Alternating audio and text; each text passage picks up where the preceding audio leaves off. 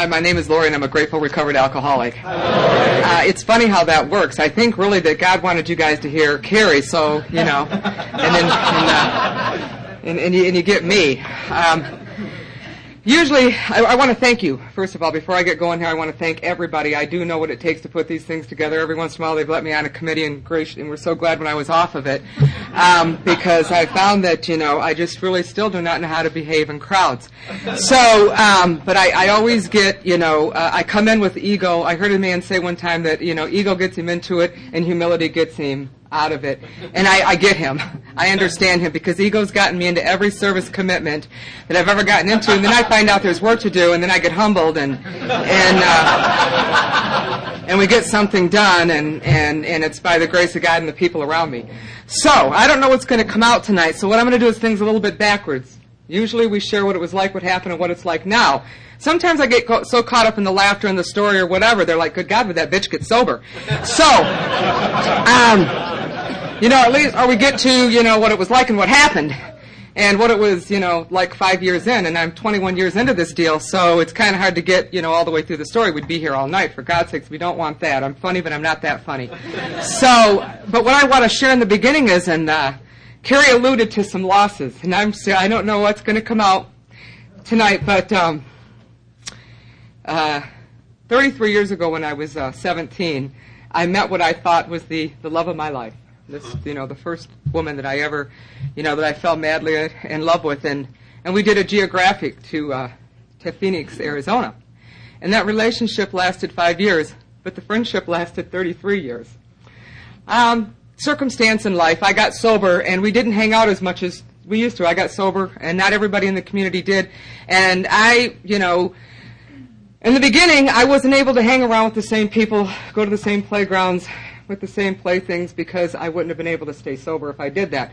Once I was sober long enough that I could do that, I had no interest in going to the same playgrounds and playing with the same people. So we would always see each other, and we always knew we were family. We were there when things happened. When she had her heart attack, we were there when they put the stents in. My mother went and sat with her, and so we hadn't probably spoken in a while, and she was living at a couple of friends of mine that I had somewhat lost touch with, and so I was in a coffee shop. I was in a Starbucks sitting with a friend, and one of the gals come in, and she came over, and she's a big part of my story as well.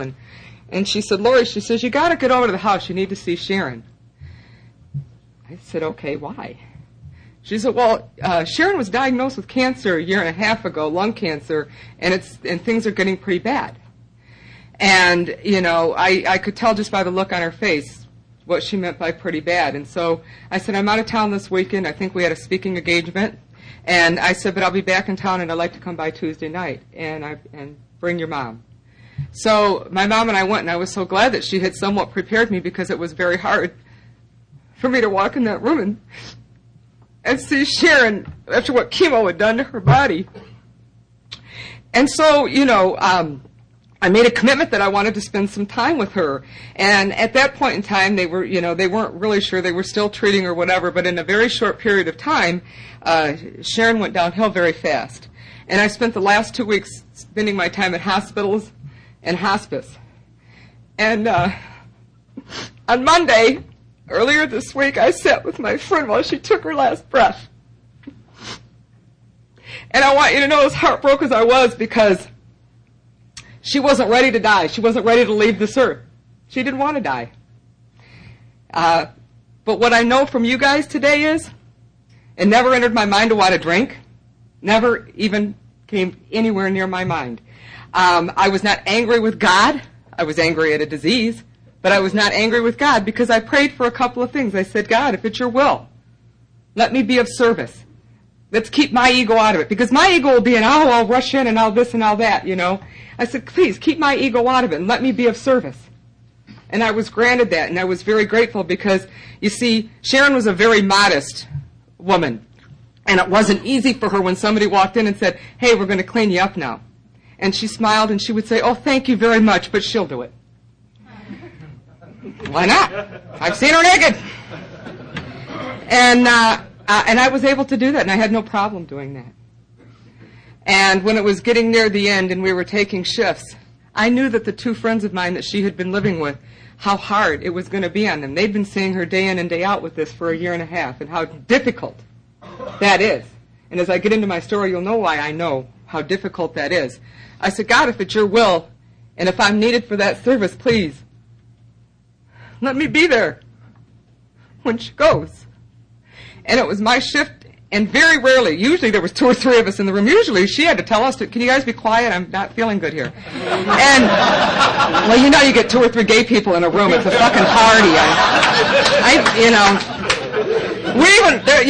The 2 that she's been living with also got sober with me, and we're sitting. I said, could you imagine if we were still drinking? And we said, yeah, we'd be sneaking our alcohol, and we'd be drunker than shit. Sure, be laying there dying, and we'd be crying, and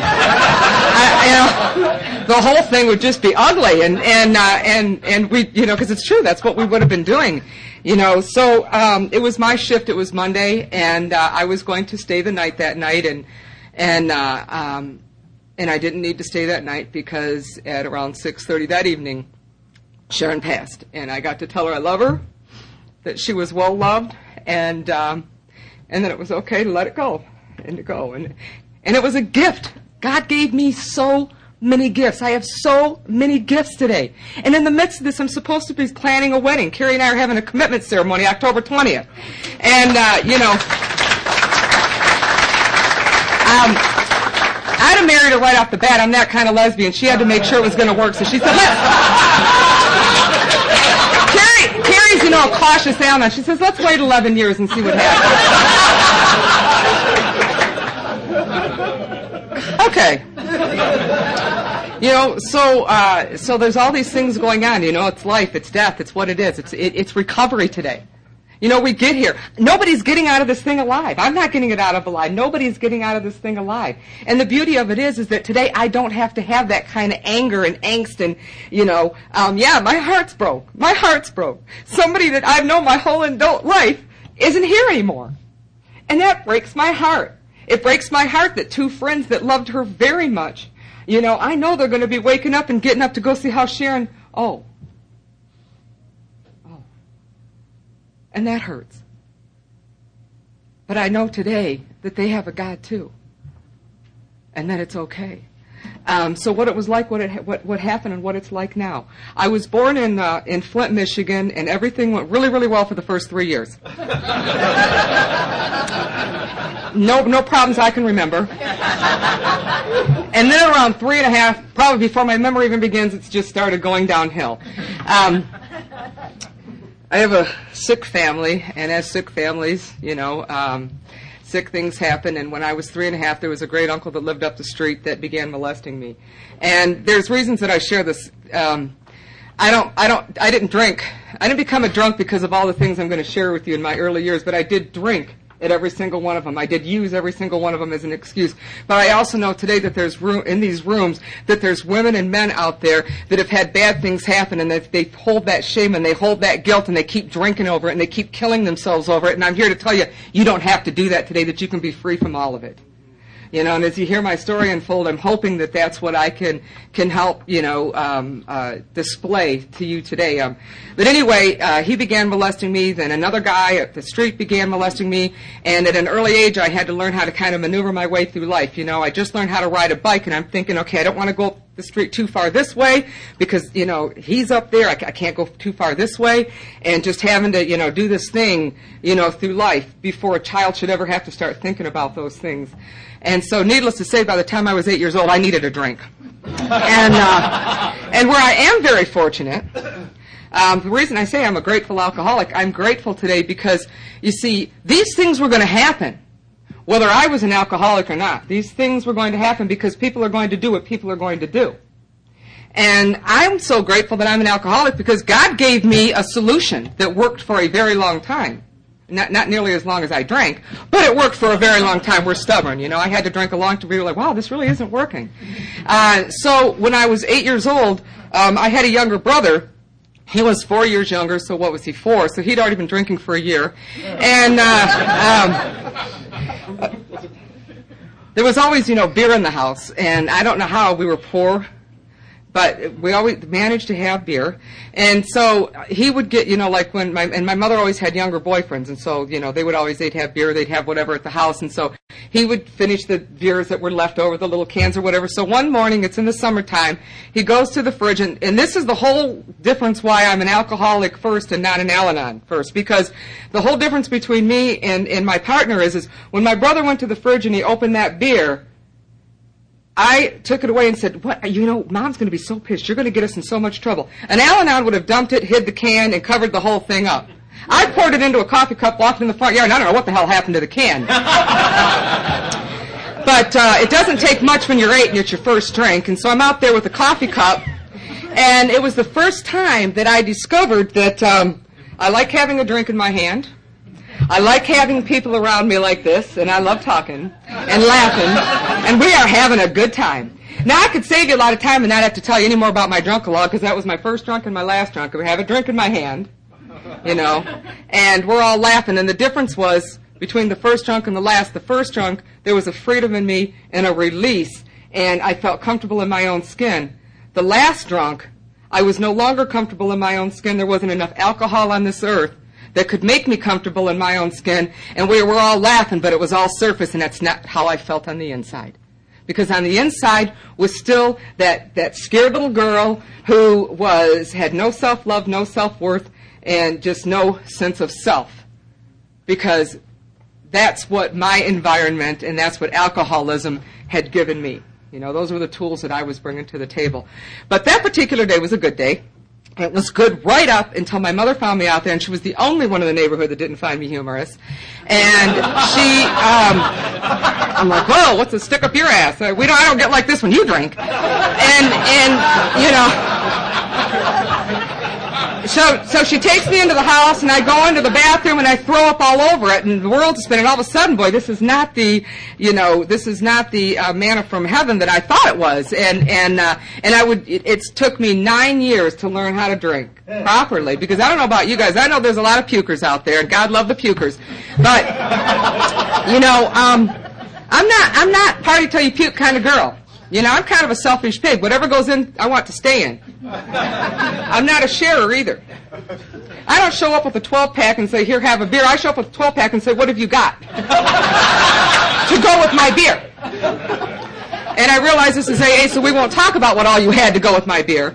But I learned that there are things out there that you can use that can let you drink a very long time. So, if those of you thinking about... the really militant AAs hate when I do this. So if you're thinking about using again, really try cocaine. You can drink much longer. It's wonderful stuff.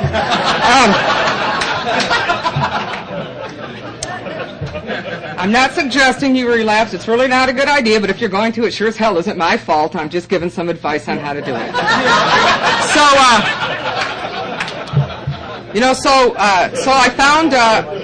I found my first love, and it turned on me immediately, and it would take me 20 years to learn that it was never going to work. Like I say, I'm a slow learner who thinks she's really smart.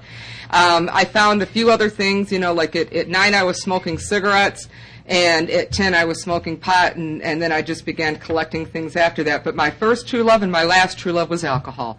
I got here because I'm an alcoholic. I got here because I drink alcoholically. I got here because when I put alcohol into my system, an amazing thing happens. I have this craving that takes place where 1 is too many and 100 isn't enough, and that's what happens when I drink alcohol.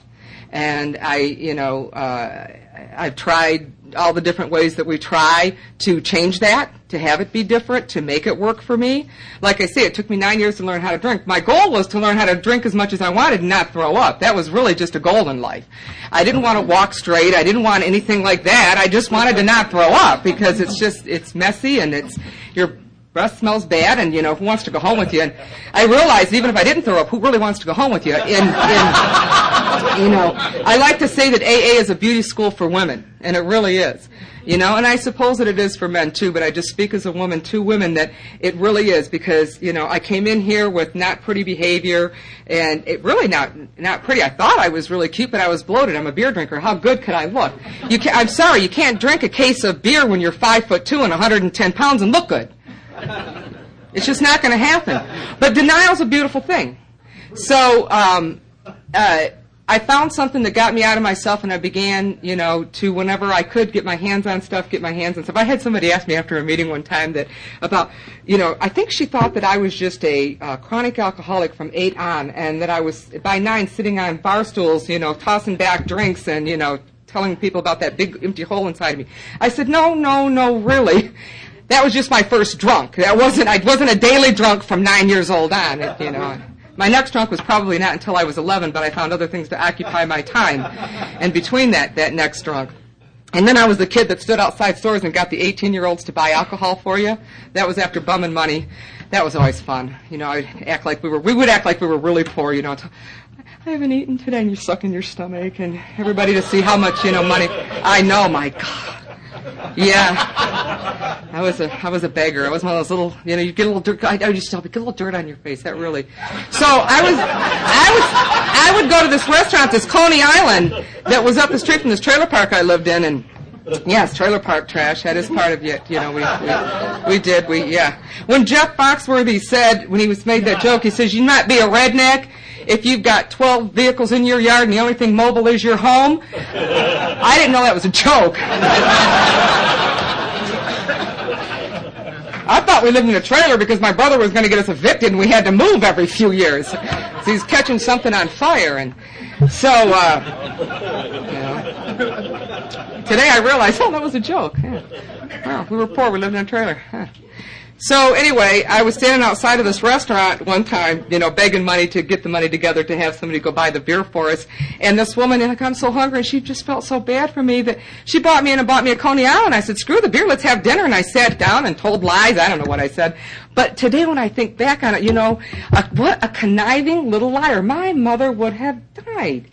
I mean, if she knew what her kids were out doing, just because we, I don't know, thought it was humorous or to get our fix. I mean, how much of her beer was she going to really let us steal? Not much, let me tell you. She was stingy with her cigarettes, too, I'm going to have you know.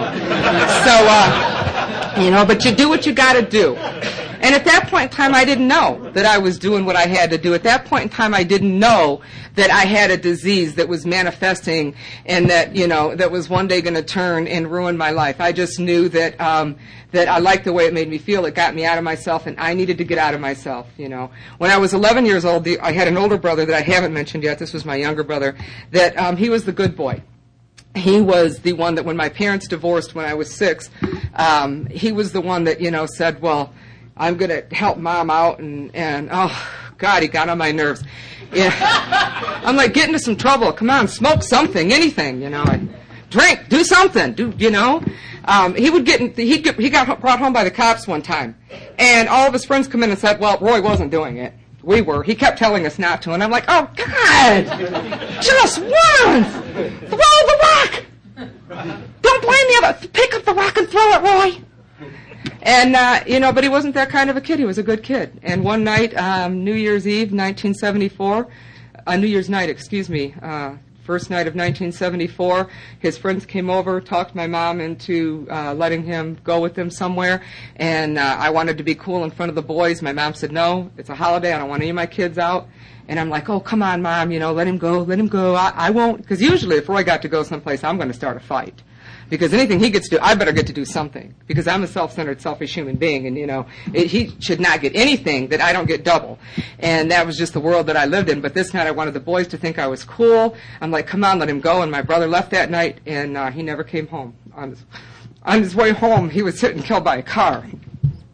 And I'm emotional because, you have a loss, and it brings up everyone. It's not like I haven't healed through a lot of this, but... the hardest thing was, and why this is pertinent to my story of alcoholism, is that when my mother went up there that night and they told her that her son was dead, and she came back home, and I knew what she was going to tell me, and I didn't want to hear it. And she's trying to put her arms around me and tell me, you won't be with us anymore. And I'm saying, no, no, no. And I was so angry with God that night. I was so mad. I thought, how can you do this? And when I watched the person who in my world was larger than my life, my mother... when my parents divorced, my mother was the one that was always there. My father was never home. He was a daily chronic drinker. It was my mother that showed up day in and day out. Now, she wasn't a perfect mother. I mean, we ended up drinking together, fighting together, and doing all kinds of crazy, sick shit together. But she was my champion. She was my hero. She did the best she could with what she had at the time, and I know that today. I absolutely know that today. And we went a little crazy that night because one of ours was gone. And we didn't have a God to deal with it, and we didn't know how to handle that loss. So the partying increased, and it got a little crazier. And a year later, on Easter Sunday, when the phone call came in and I took the call, and some man was upset and he's crying on the phone, and his voice is somewhat familiar, but I'm not sure who it is. And I give the phone to my mom, and she starts crying, and she's going, oh no, oh God, not Roy.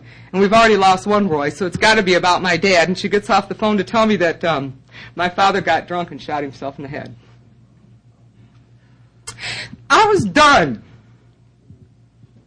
You couldn't tell me that there was a God that was loving. You could tell me there was a God, all right, but he was an evil bastard, and I didn't want nothing to do with it.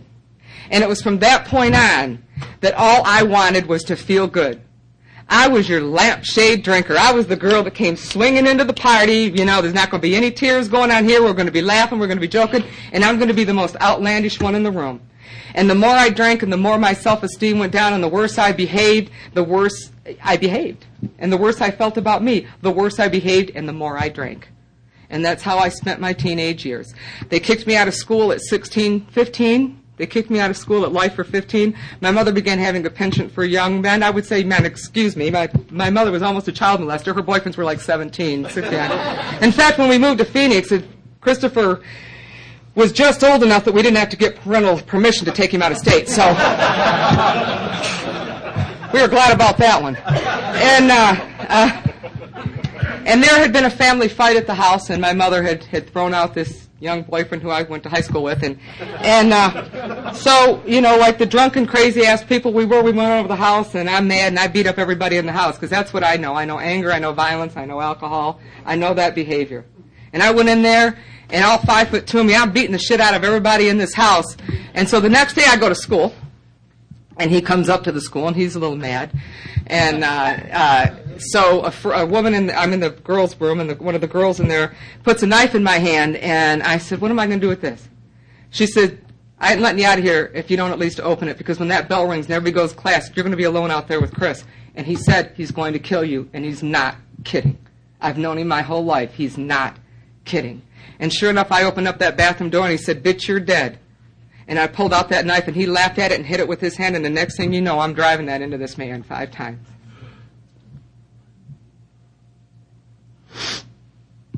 And to think that I could do that to another human being today that appalls me. But the good news is, 2 weeks later, my mom was taking his stitches out, and we were a happy family again. He actually moved out to Phoenix with us when it was time to go.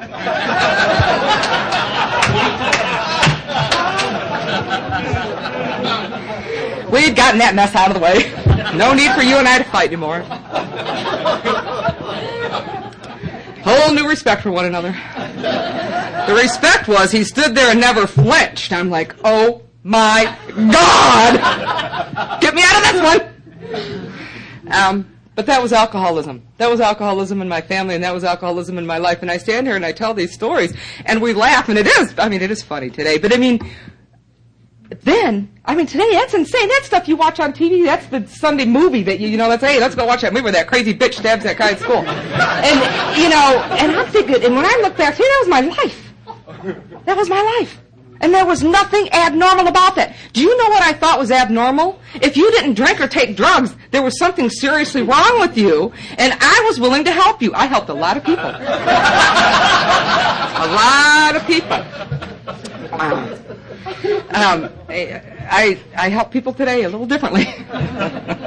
Here, sometimes I'm an example of what to do, and some days I'm an example of what not to do. Either way, I'm helping people. But so we move out to, and I'm with, I get with Sharon, and all of us move out to Phoenix. And now, you heard Carrie earlier. For those of you that heard her, she had her little Pinto when she, went to L.A. And what Pintos, were they a lesbian muscle car in the 70s and 80s? That's what we came to Phoenix in, was our little Pinto station. It's like, yeah, we got our Pinto. And so we pull into Phoenix, Arizona, and this should have been a hint that there might be an issue with me, is that, we park the U-Haul. We don't get a place to live or a job or anything like that. We find our bar, And men have, I mean, if I were a gay man, it would have been horrible because it would have taken me weeks to give so many more bars than we do, you know. I think you guys make more money, and that really sucks, but I'm not bitter. So, I've moved on from that. So, you know, I've got these 3 women's bars, and I got to figure out which one's going to be home, and then I got to go find a place to put my clothes. Well, I'm not at home. So, you know, that's what we did. We found our bar. And that's where we began to hang out, and that's what we began to do. And, you know, and that relationship ended, and I could never figure out why. Maybe it's because sometimes we'd be driving down the street and having an argument, and she'd say something like, "You're just dead," and I'd kick the steering wheel and say, "Well, now we both are." And the car's flying off the road. Maybe. Maybe that's why my relationships didn't work. I don't know. But I certainly couldn't figure it out. I knew I had driving problems, women problems, I had work problems, I had mother problems, I had all kinds of problems, but I never had drinking problems. So, you come into the rooms in a VA and they talk about alcoholics being really intelligent. I heard that when I first got here. They have very high IQs. And I bought into it because I wanted to believe that was true. And then I kept listening to your stories and I'm like, what's not matching up here? So, because I know my best thinking. You know how I moved to Arizona? You know how the decision for me was made to move to Arizona? I'm living in Michigan where it's very cold. I'm in a Pinto station wagon, and I'm coming back from Flint to Whitmore Lake. We've got the heater up on high. I'm as drunk as I can possibly get, and I'm still cold, so there's a problem. And I said, hey, you know what? I hear it's warm in Arizona. 2.5 months later, we're living there. Yeah? Because it was warm. Let's not put on more clothes or anything like that, so let's just move to another state. Let's not get a different car than a Pinto. Let's just, move to another state. Let's get a different state. And I always used to, and there was no conscious thought to this. This is all retrospect. I didn't know I was running away from me. I didn't know I was running away from the disease. I didn't know that I was bringing me with me when I came out here. I was just hoping that there would be someplace better, something different, and it was always going to be out here. And I'm please, let there be something different. Let me feel different. And I move out here and there's nothing different. That relationship ends. I had a best friend. My first love was a boy, and he was such a girl. I loved him. And so I lost my virginity to him, and I looked at him, and he looked at me, and I said, "What? Can't you think of anyone else either?" And that part of it wasn't working out real well for either one of us. Who's going to take top? Neither one. All right. So. That was kind of cute, wasn't it? So he came out to Phoenix for a minute, but strangely enough, he liked San Francisco better. Who knew why? He went out there, so after living in Phoenix for a couple of years and things just weren't getting better, I thought, you know what? I know what'll fix all this. I'm going to go live with Brian in San Francisco because I won't drink in Northern California. There's that intelligent thinking again and that wonderful decision-making. So, so I used to get drunk and call Brian up, and I'm moving out there, or I'm whatever. I don't know what I'd say to him. I used to call this friend of mine in Michigan after I moved to Phoenix. You know what I learned? We didn't have cell phones. I'm looking around. There's some people my age, isn't there? I'm not the only old person here, right? So I would call her in the middle of the night drunk. I spent hundreds of dollars on a phone bill, and you know what I found out? She used to hear it was me, knew I was drunk, set the phone down, went back to bed. I talked to myself for hours. And paid for it. Because we're so intelligent and our IQ is higher than everybody else's. So I move out to Northern California, and I'm living with Brian, and it's fun. He was always such a fun guy. And I get a job out there, and I get this job, and there was this woman there that had something I wanted, and I was willing to go to any lengths to get it, and it was not sobriety, okay? And so she's kind of alluding that she has this problem. And I thought, I help people with problems. I have the problem solver. And she's saying that she has this problem with cocaine. She can't do cocaine anymore, and she goes to this program for it. And because she can't do cocaine anymore, she doesn't drink, because drinking might lead to this cocaine problem that she has. And I thought, it took me 9 years to learn how to drink. I understand your problem. Maybe we can shorten up that time for you, and I can help you somehow with this. So we go on a date, and she takes me to a meeting of Alcoholics Anonymous. That's some sick shit, people. I've been here over 21 years, and our first date is not going to be an AA meeting. I did put it in a 4-step. I have worked on it. I'm pretty much over that resentment, but so she takes me to this AA meeting, and I'm sitting there in this room, and it's like, it's not set up like this. There's about this many people, but it's, elongated, and it's a speaker meeting. And there's some woman up there, and she's bragging about having 25 years of not having a drink. She's talking about being in mental institutions and jails and all this shit, and I thought, sounds to me like you need a drink now. I can help you, too. I mean, halfway through, I'm thinking afterwards, I'm going to take her for a drink because she's making me want one. And you know what? The seed got planted that night in spite of my smart-ass self. The seed got planted. I'd like to apologize for cussing right now. I don't know why. It's not going to change. So, I like to cuss. I know you're supposed to get up here. I wear a dress. I'm supposed to be a lady. It's not worked out so far. I look good, but I don't act right. So anyway, I digress. She's up there and she's talking, and the seed was planted, and the miracle began at that point in time because she began talking about this emptiness inside of her, this hole that she was trying to fill with everything out here. And I began to relate, and I understood. And she was looking this way. She's not looking right at me, but I thought she was, because as I began to relate and I began to hear this, and I'm like, somebody put a name to it. That shame and that guilt and everything that I've always felt all these years, and that self-loathing that I felt all these years. She's talking about how she tried to get rid of that with alcohol and how it worked in the beginning and how it changed how she felt about herself, and then one day it quit. And I'm like, my God, this woman's talking right to me. And I began to understand that that's what's been going on with me. Maybe not necessarily I'm an alcoholic, but that there's this hole inside of me that I need to fill, that I can't, this God-sized hole that I'm trying to fill with everything and everyone else. And all I ever really wanted was to be loved. All I ever wanted was to feel okay, and all I ever wanted was to feel normal instead of different. Growing up, I always felt different. I knew things the other kids didn't know, that I know I wasn't supposed to know. I mean, I'm doing things that other kids my age aren't doing. I look at a 9-year-old today and I see a baby. And when I was that age, I'm smoking cigarettes. I look at a 10-year-old. Their bodies haven't even begun to mature. They're little teeny tiny children. And I'm pouring drugs and alcohol into my body by that age. And it breaks my heart to think that. And I'm sitting there and I'm beginning to understand that God-like feeling. And she started talking about coming to this program and how it saved her life and what it did for her. So I saw this gal a few more times, and next thing you know, I'm going to AA meetings, and I'm identifying as an alcoholic, and I'm 24 years old, and I stayed for 4.5 months. Well, what happened is that it was just the beginning. I wasn't done. I wasn't ready. I was far too young. I looked far too good, and I had a smoking body, and there's just no way that I could be, ready for this yet.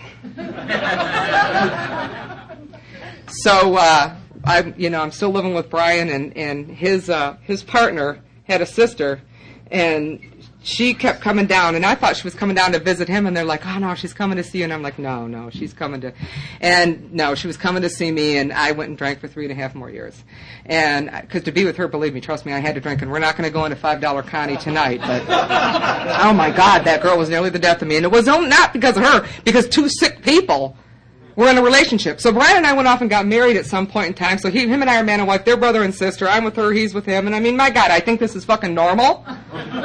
There's nothing going on here. One of them's a pothead, one's a crackhead. I'm an alcoholic, and the other one's just sick. So she's doing all of our stuff and not paying for any of it. I got over that resentment too. So I end up coming back home, practically walking back to Phoenix. I drank a couple of more years, and nothing dramatic really happened. But what happened is I was dying on the inside. And a friend of mine that I had drank with for many years, and she was one of the gals that Sharon had lived with. She came home from Vegas, and when she arrived, she was sober. And I was so pissed. I was not excited for her because I thought, oh my God, she's coming back to town. My drinking buddy's coming back to town, and I'm in the relationship with Mean Connie, and so I won't have to have, I'll have this excuse, And she shows up and she's sober and she's scared to death, and she's, what am I going to do? I'm back in my old playground with all my old playmates, and nothing's, changed around here. And I tell her, you know what, you can stay at my house. I don't bring the bar home anymore. I still drink, but I do, most of my drinking outside of the house. And and it's a lot less crazy than our other friend. So she comes and she stays at my house, and I don't recognize her. She's sober. She's cleaned up. She's, like she used to say, I'll be over on Tuesday. You didn't know what week or what month. I'll be there at 6 a.m., p.m. And, my lower companionship is sober. And now I'm lower companionship, and I didn't recognize this woman, and, one day I just, like I say, no dramatic thing. My moment of clarity is I'm over at my mother's house, and my last drink, this is an embarrassment, my last drink was a wine cooler. Stop it. And what happened that night was the strangest thing. I don't know if I drank one or two, but obviously you don't feel a buzz on wine coolers unless you drink 100. And but what happened is usually just a tiny amount of alcohol in that craving starts. It doesn't take much for that craving to start, and the craving didn't set in. And I realized that, I'm either going to live or I'm going to die. And I don't want to die like this. And I can't live like this anymore. And I told Cindy, take me to a meeting. And she did, and that was November 19th, 1990, and I haven't found it necessary to take a drug or a drink since. It's been an incredible journey over those years. It hasn't been always easy. Right after I got sober, Brian had been HIV positive, the man I went and lived with in California, and he began having symptoms, and he began with a series of pneumocystis. I don't have to tell you what that is. And he was getting really sick. And I was going out to California to spend time with him. And then he was getting ready to move out to Phoenix with me so that, I could take care of him, because legally we were married and I was able to put him on my insurance.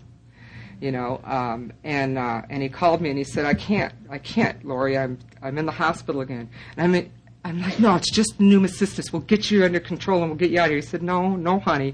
He says, they found a mass in my intestines and we don't know what it is. And I was on an airplane that night and at his bedside, and I'm 3.5 months sober by 10 o'clock that night. Noon I left work. By 10 o'clock that night, and he just put his arms up to me. And I'd only been around the rooms a short time, but I was there long enough to know that I couldn't tell him it was going to be all right, because I didn't know. But what I could do is tell him I love you, and I'm here, and I'm not leaving until we know what this is. And I spent the next 3 months taking care of my friend while he died of AIDS. I was 7 months sober when he laid on our couch, and I held his hand. And God blessed me with the opportunity to let that man know that one human being loved him unconditionally, no matter what. And I didn't have to take a drink, and I didn't have to take a drug, and I didn't even want to, because it would have been a dishonor to his memory to have done something to take that away. And we were able to tell each other how much we loved each other, what our friendship meant to each other, what everything you ever want to be able to have the opportunity to say to another human being. I loved him. It had nothing to do with sex, sexuality, any of that. He was a human being I'd known since I was 12 years old that I loved. And God said, yes, he's got to go through this, and you get the honor of being there with him. And here I stand, 21 years later, with the same honor. Monday night. And you know why I was able to do this and know that it's an honor and know that there's a God? Because of AA. Because I came here and I asked you guys, how do I behave different? How do I stop being a greedy pig? How do I quit behaving this way? How do I stop lying and cheating on everybody? So, you take these steps off the wall, and you first of all, you admit you're an alcoholic and that your life is unmanageable. That was hard. I could admit I was an alcoholic, but I couldn't see unmanageability. How? I never lost anything. How do you lose anything if you never gained anything? Start drinking at 8. Tell me how many cars, wives, and kids you've got by the time you're 28. So I had to learn that unmanageability went on in here. Step 2. You're crazy, bitch. You need to get sane. Your thinking ain't going to get you there. You need a power greater than you. And that's all I could do at that time was a power greater than me. It couldn't be God. Because I couldn't get around that. But yeah, there's something out there. Step 3. Now turn your will and your life over to it. But I didn't have any other thing to do, did I? So I did, and it was a start. And my first time through the steps, it was just a start. And I said, okay, I'll try this. I'll try it just a little bit. My first 4-step, I did the very best I could. I didn't get to page 69, but I did all the rest of it, boy. Well, I mean, come on. Every relationship? I've got relationships. God, you take alcohol and drugs. It would take me 9 years in this program to hit bottom on that, and I did. And when I hit bottom on that, I damn near died because it wasn't about drinking anymore. It was about my heart. It was about dying. It was about that gut level. Am I going to give it all up? Am I going to become totally willing to give myself over to this entity that I've never trusted or believed in? And I'll tell you what, I am so grateful today that I chose life and that I chose God, because I have this incredible, amazing God today. So I did that 5th step, and I've done them more than once. And I got honest with another human being, with God. And this is what I've done, and this is who I've hurt. And when I made that list, it wasn't difficult to make that list. I knew who needed to be on that list. And when I made those amends, it wasn't all that difficult either, because I no longer wanted to be the person that hurt people. And so I made amends to as many of them as I could. And in step 6, I didn't get it at first. The first time they gave me my 4-step, go home, sit for an hour, look at this, and then hit your knees and do the 7-step prayer. I'm like, okay. Ooh. Is it an hour yet? I didn't really get it, but I did it. And I hit my knees and I prayed to this God and asked him to relieve me of those character defects, because I knew what they were. First of all, I'm a liar, a cheat, and a thief. My God, right away. We know that I'm that. And slowly they began to go away. And then, make that 8-step list, go to those people. And then 10, kind of just clean it up. Pay attention. If it ain't feeling right in here, it ain't right. And stepping. I used to say, sought through prayer to improve my conscious contact with God. I didn't know what meditation was. I couldn't sit quiet. Sitting quiet meant being alone with me. I never liked me. I was not a solitary drinker. I was a bar drinker because I didn't like me. And if I was alone drinking, I'm on the phone talking to myself. Because nobody's on the other end. Step 12. Get up off your ass, quit thinking about you for 2 seconds, and help somebody else. That was not easy for me. I was all I thought about. I was all I cared about, even though I couldn't stand me. I couldn't imagine not thinking about just me. It doesn't matter that whether it's an inverted ego. I walked into the room with a big, they used to say, the gay men are the ones that say, here's larger than life. Because I walked in and, just all as, flamboyant as the next. Some of them queens were a little jealous, I know. Because mine were real. But that's all right. We worked through it. But they did. I'm grateful to the gay men in the room, because being molested and being abused the way I was when I first was out, I thought I was butch and I really wasn't. But I dressed like that because it was safe. And being a girl in my family was a very dangerous thing, and so I never wanted to be a girl. And gay men were the first time that I could have masculine energy and men around me that didn't want anything from me, that never wanted to harm me, that just wanted to love me. And you taught me how to walk, talk, and, hold my wrist. That was really more important than the other shit that I just talked about. Because now I know. We went and spoke at this conference, and this man says, this gay guy goes, I'm putting together this book. He said, sign language for gay men. And I says, oh, yeah. Because, well, do you know what this is? He says, no. I said, spiral staircase. He goes, you're good. I said, honey, I was raised by the gay boys. But they were, and when I came into the rooms of AA, it was the same thing. Very, very grateful. Very grateful that they loved me enough that I could become the woman that I am today.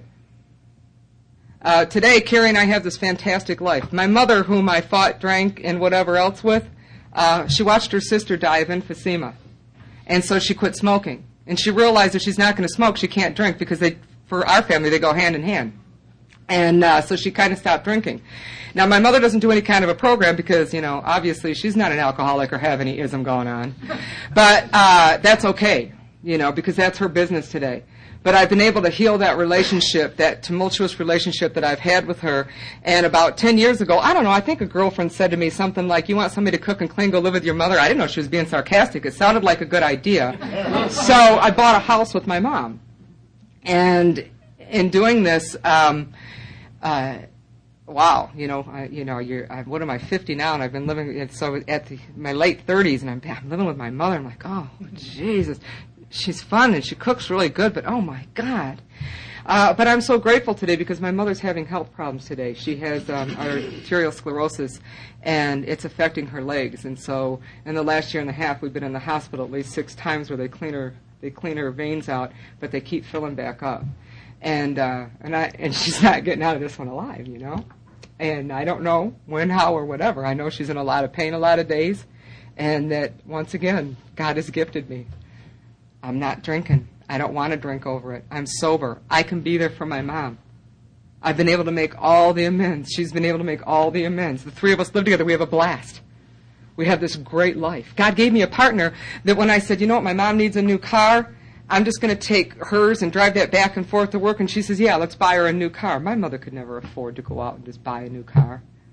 We have a beautiful home today that my mother says she sometimes walks through it and says, I'm just so grateful. She goes, I never thought that I would live in anything this nice. So we got her a housekeeper for every other week, and she goes, I feel like somebody's doing my work. I'm not sure I'm fond of that. I said, so clean, clean in between, I don't care. And I can't begin to tell you the gifts that Alcoholics Anonymous has given me. You know what I find every time I work the steps? The people around me, their behavior gets better. They change. They're nicer to me. I thought, wow, when people start getting mean to me, I should just go work the steps and change them. I'll work them at you. I'll get you better in a whole new way. Because, I got that high IQ of the alcoholic.